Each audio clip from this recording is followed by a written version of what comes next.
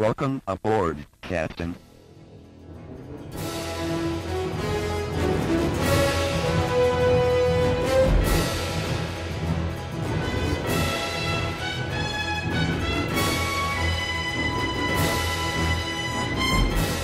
Welcome back to Star Trek Minute, the semi-daily podcast where we analyze and discuss Star Trek III, The Search for Spock, 1 minute at a time. I'm one of your co-hosts, Chris LaSalle. That would make me your other co-host, David Stoker. Hey, Dave. Chris, how are you? Oh, good. Happy Friday. It is a happy Friday. Yeah. So we are back. It's almost Christmas. It's almost Christmas. Yeah. I'm hoping for a phaser in my presents under the tree. Ooh, phaser. So we are back talking about minute 67 of The Search for Spock. Minute 67 starts with Kirk going all in with his whip around towards the camera. And ends a minute later with Krug saying, "On the planet below." That was my terrible Krug impression. I'm sorry. It sounded better in my head. I absolutely. I don't know what. I have to ask what that choice was by Nimoy to have Kirk whip around like that, holding like what appears to be a handkerchief and like dabbing his upper lip. Oh, I thought he was blowing his nose. Yeah, it's weird. It's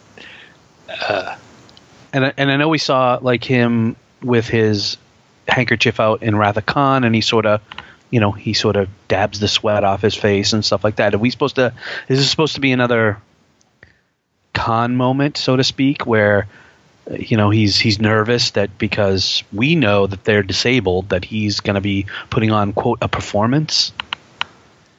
Yeah, maybe, but it seems like the wrong way to go, though, because it's like he's showing weakness, right? In a way, yeah, like he's sweating. But I suppose he knows it's Klingons, bird of prey, right? Yeah.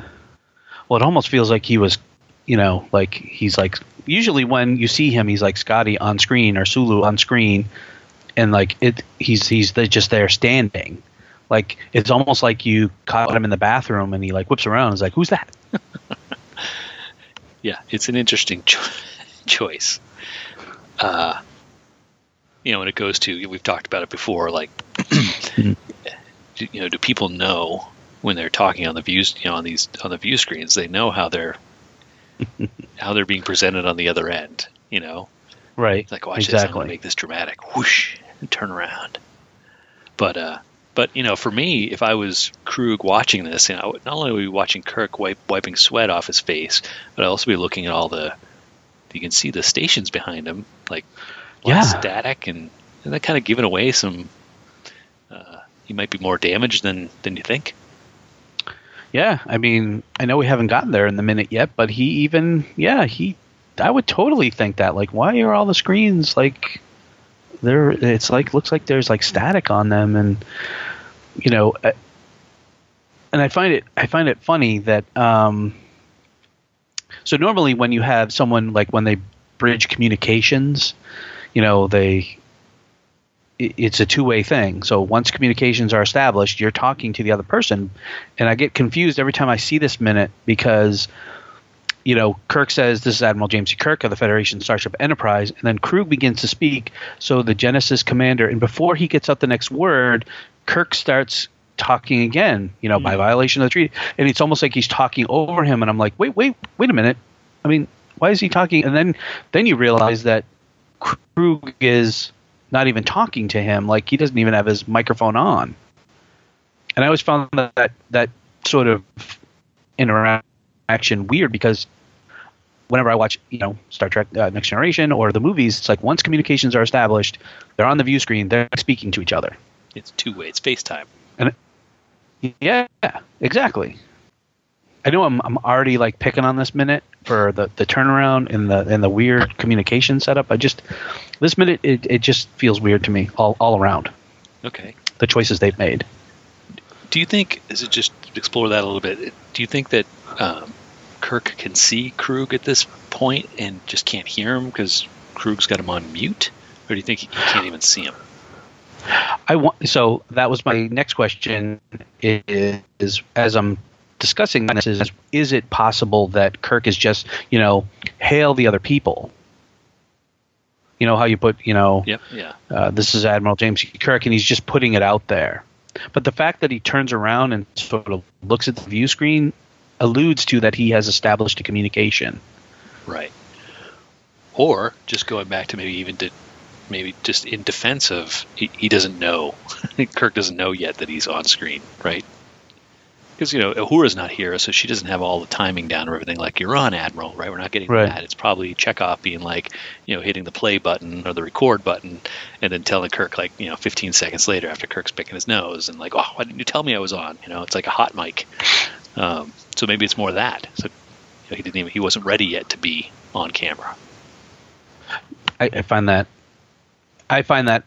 not that I disagree with you or want to disagree with you, but I find that hard to believe, because usually it'll be like on screen or open hailing frequencies. Like, if you're saying that, you are ready. You're ready. You're prepared to go and establish communications. All right. Well, I was just trying to give him some kind of excuse. I don't know. I just find the whole setup weird. I do. I just find it a little odd. And I know it's probably to give Krug voice. Like Kirk goes through his whole monologue of, you'll surrender and we'll destroy you, which, again, it's a whole nother line that I feel is weird that he makes. But then Krug says he's hiding something. We may have dealt him a more serious blow than I thought, which is what you had said. Mm. But again, he's not talking to anybody. He's talking to, Torg. And, and Kirk is, waiting during this whole interior monologue thing that he's having with Torg, and I just feel like it's a weird thing that Kirk has said this big long thing, and wouldn't Kirk be like, "Hello, can you hear me? Right, are you there? I just gave you an ultimatum." Yeah, it's quite the my note. You said it already, like Kirk's. This is very not Kirk. This line he's delivering. You have 2 minutes to surrender your crew vessel, or we will destroy you. And he never says that. Yeah. So it's odd. It's odd, and maybe that's what makes this minute odd. Is it's us as the audience, like, wait a minute, that's not Kirk. And you understand that, okay, he's posturing, right, to give the illusion that they're not crippled or hurt. Right. But I don't know. In some ways, I wish we could have heard Kirk say, "Hey guys, just go with it. I'm going to do the fake out here," like before he turns. You know what I mean? Just to let us know that he's going to do it. In my other note, I think. Oh, go ahead. No, go ahead. Oh no, I was changing the subject. I was saying my other note at the beginning of the minute was when he starts the minute. This is Admiral James C. Kirk of the Federation Starship Enterprise. He sounds like he's doing his captain's log. Just kind of. It's very, I don't know, that monotone, or the, he's talking, he's talking to the computer, not to a person. That's such. It's very not Kirk so far in this minute. Yeah, I just feel, I get that he's posturing, but he goes all in and then some. Like, I feel like for him, he would have been like, lower your shields, prepare to be boarded, or something else. I just feel like he goes right for the throat. You have 2 minutes to surrender, or we'll destroy you. Like, I just don't feel like that's very Federation-like. No, it's not, and that's the other thing too. That could be his tell. Do you think Krug is smart enough to know? Like, wait a minute, this is not Federation style. They don't, they don't destroy. They're going to try and take prisoners or negotiate or anything but this ultimatum that's been given to them. So. Maybe he's, Kirk's tipped his hand a little bit doing that. Right. I have a question. So yeah, then. Oh, go ahead. I have a question. Yeah.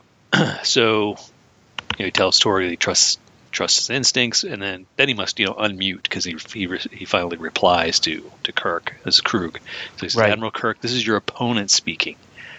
And I find that I've always found that like he doesn't say his name. Yeah. And it's got to be deliberate, right? It's not like why is he doing that? Is he just trying to in case things go badly, and he can sneak away, and nobody will know who actually was commanding this ship. I guess. I mean, I get why he's doing it, but again, on the same thing of where I'm complaining about Kirk and his weird comments. I'd be like, this is a completely weird comment as well, is to be like, this is your opponent speaking. Like, I just find that very odd. Yeah, it's like the opposite of Khan. When Khan first attacked the Enterprise, and then he established communications, and he's like, I just wanted you to know who it was who had beaten you. He was the villain in that case was right. He had his ego that I need you to know it was I, Khan, who. So I'm surprised that Krug's not following suit. And just be like, hey, this is Krug. Have you met me? Have you heard about me, Krug? I beat you. Of course, Kirk might reply. Yeah, I mean, I don't know. I'm thinking about episodes. Yeah, I'm thinking about episodes of like even the TV shows like Next Generation, DS9, where someone's had a communication with the other person, and they literally said, "I'm not telling you who I am."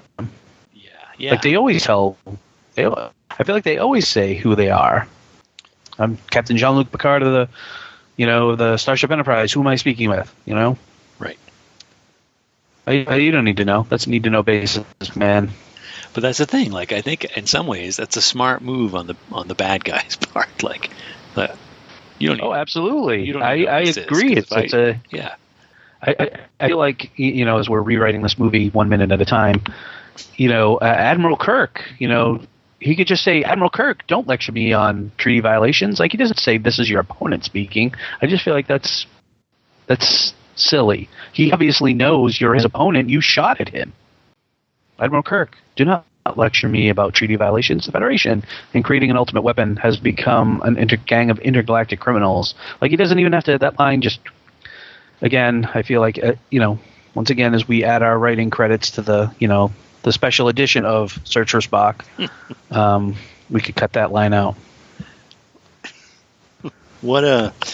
So gang of intergalactic criminals.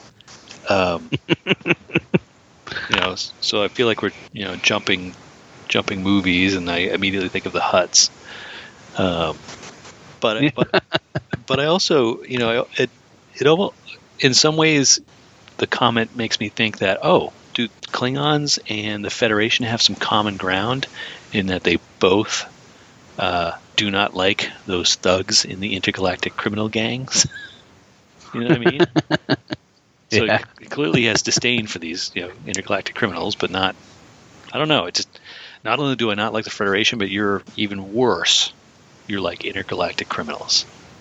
Yeah, as we're picking apart this minute 67, where we've picked apart every line that's been uttered by, I got two more. Yeah, I actually, that's one of the lines that I actually like. The Federation, in creating an ultimate weapon, has become a gang of intergalactic criminals. And I agree with you that, he's like, you are the scum of the universe. You are lower than the low. You are intergalactic criminals. Are we getting into this what is it, moral relativism? Like, Krug thinks he's doing the right thing, Kirk thinks he's doing the right thing, and just really all a matter of perspective and point of view you're coming from? Is that where we're at?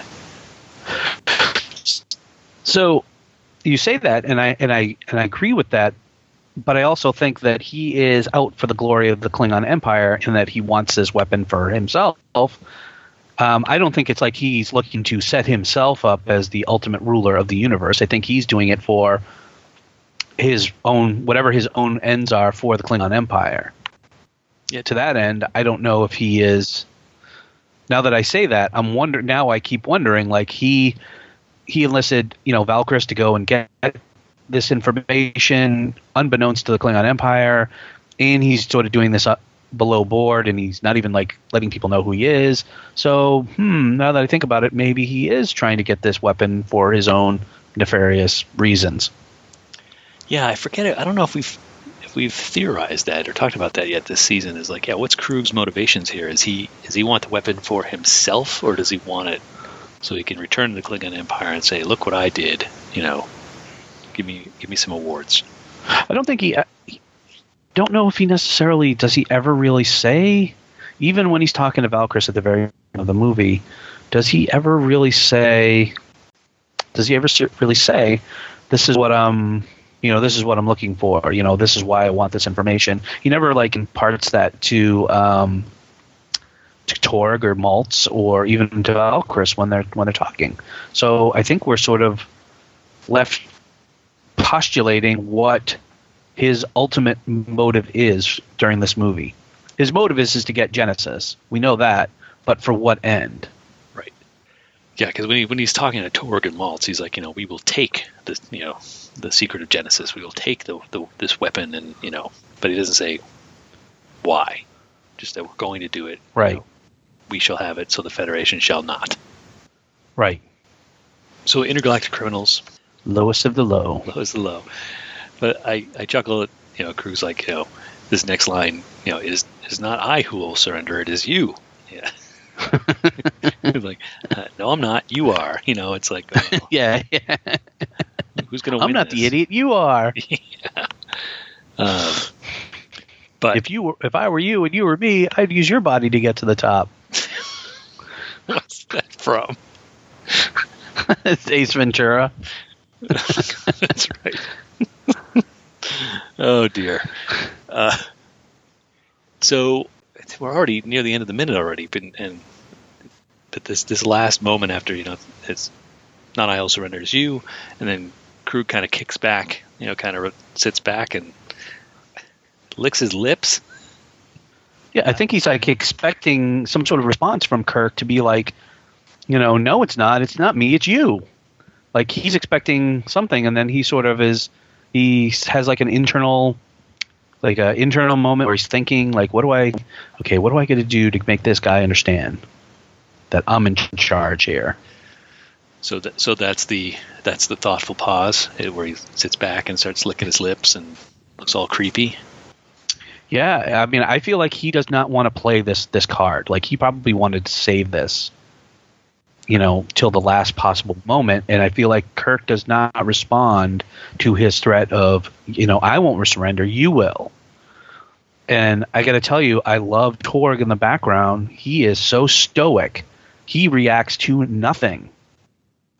I mean, he is a perfect Klingon soldier staring at the view screen during, Krug's entire speech. Yep. No, I didn't notice until you kind of called it out. Was Kirk's lack of reaction to it's not I who surrenders you, and Kirk just standing there not saying anything? I didn't put any kind of weight on it at all until now. Like, oh yeah, he's just being like, well, I'm not going to say anything. I'm going to let him keep talking, right? He's holding his ground. He'll say something, and yeah, he'll say something stupid. Yeah. So I that has just elevated this minute a bit for me, because I'm like, oh yeah, okay, Kirk's being kind of a badass here, like not responding to it. Yeah, a little bit. He's standing there very stoic, and do not lecture me about treaty violations. And the whole time Krug is saying this, Kirk is just sitting there listening, very stoic, very not giving anything away. And I feel like I agree that he is. He's very badass right there. He's not going to give Krug an inch until we see later on in the movie. So this is their first confrontation, right? This minute here is the first time that Kirk and Krug interact. Yeah, and it's interesting. I don't know if it's interesting or not, but just that when Krug sees him, he's like, oh, the Genesis commander himself. Like that's that's how he knows Kirk. He doesn't know Kirk by, say, reputation as a famous captain in Starfleet. He only knows him as the Genesis commander. Yeah, and I find that everyone knows who James T. Kirk is. Like he's the legend of the universe. Everyone knows Admiral James T. Kirk or Captain Kirk. Right. So kind of, I don't know. In some ways, for me, it kind of lowers Krug's standing in my eyes, because I'm like, is Krug so out of it or not in touch with what's going on that he doesn't know who Kirk is? You know what I mean? Right. He almost seems like a rookie. Now it makes me think he's a rookie. I don't even know who I'm dealing with. You think he's just like he's captain of the garbage fleet, and he just not he doesn't get any of that information of like what's going on the the Klingon planet or anything like that. He's always on the outer rim of the universe and the galaxy, and he just sort of just happened to come by this information and worked with Valkyris, and she found some information, and hey, maybe I can boost my standing a little bit here if I do this. Yeah, you know what? I think you got some. I think you might be onto something there. I mean, we've already learned that he doesn't have the best gunners. So maybe his ship is is crewed by all the people that graduated at the bottom of their class. You know what I mean? Like he's got all the losers and misfits. This puts a whole new light on Krug. A little bit, yeah. I mean, I have to wonder if he is just like. I wonder if he has just been. He's trying to get back into the.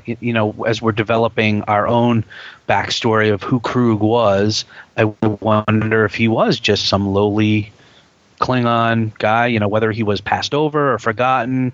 Yeah, Krug, we'll just stick him over in Sector 32A and just let him do his thing over there. And he's nobody. He's a know nothing captain. We don't need to inform him. And he's got all these goon squads on his ship, and he's figuring out a way to better better himself, either in the eyes of the Klingon Empire, or he's doing something on his own and he's trying to become more by forsaking what the Klingons would do. Well, the High Council is not going to intervene here. I'm going to do it for my own purposes. Right. I'll buy it. I'd buy that backstory. You're right. We should be writers, man. Come on. So yeah. Maybe. So this is. I mean. So this is it. This is. I think in this minute, right? We're kind of picking at things, and I think. Because I don't think there's a lot here. No, other than really when you talk about it's the first meeting of Krug and Kirk, so that's of note. Yeah. And I think for all this crummy backstory we're building for Krug, he's definitely as we're going to learn in the next few minutes, he's a badass. He's a badass Klingon, and we learn through things he's done that he is a little bit more than the garbage collector that we portray him to be. Yeah. So on that note, did you have anything else for this minute? I don't. All right. Well, why don't we wrap it up here? And a couple things, guys. I think we just wanted to share that we are actually going to be going on hiatus for a week. We're taking the Christmas week off, so we won't be back next Monday. We'll be back actually on New Year's Day, right? Monday the 1st. Yep. So, we'll be back New Year's Day. Yeah. So enjoy your holiday breaks, and hopefully get caught up on other podcasts. There's lots of other Movies by Minutes out there that you could take a listen to. But we'll be back on the 1st of the year. Enjoy your holidays, and we'll talk. Yes, everyone, please. And we'll be back in the new year talking about minute 68 of The Search for Spock here at the Star Trek Minute. Bye now. Bye. Happy New Year.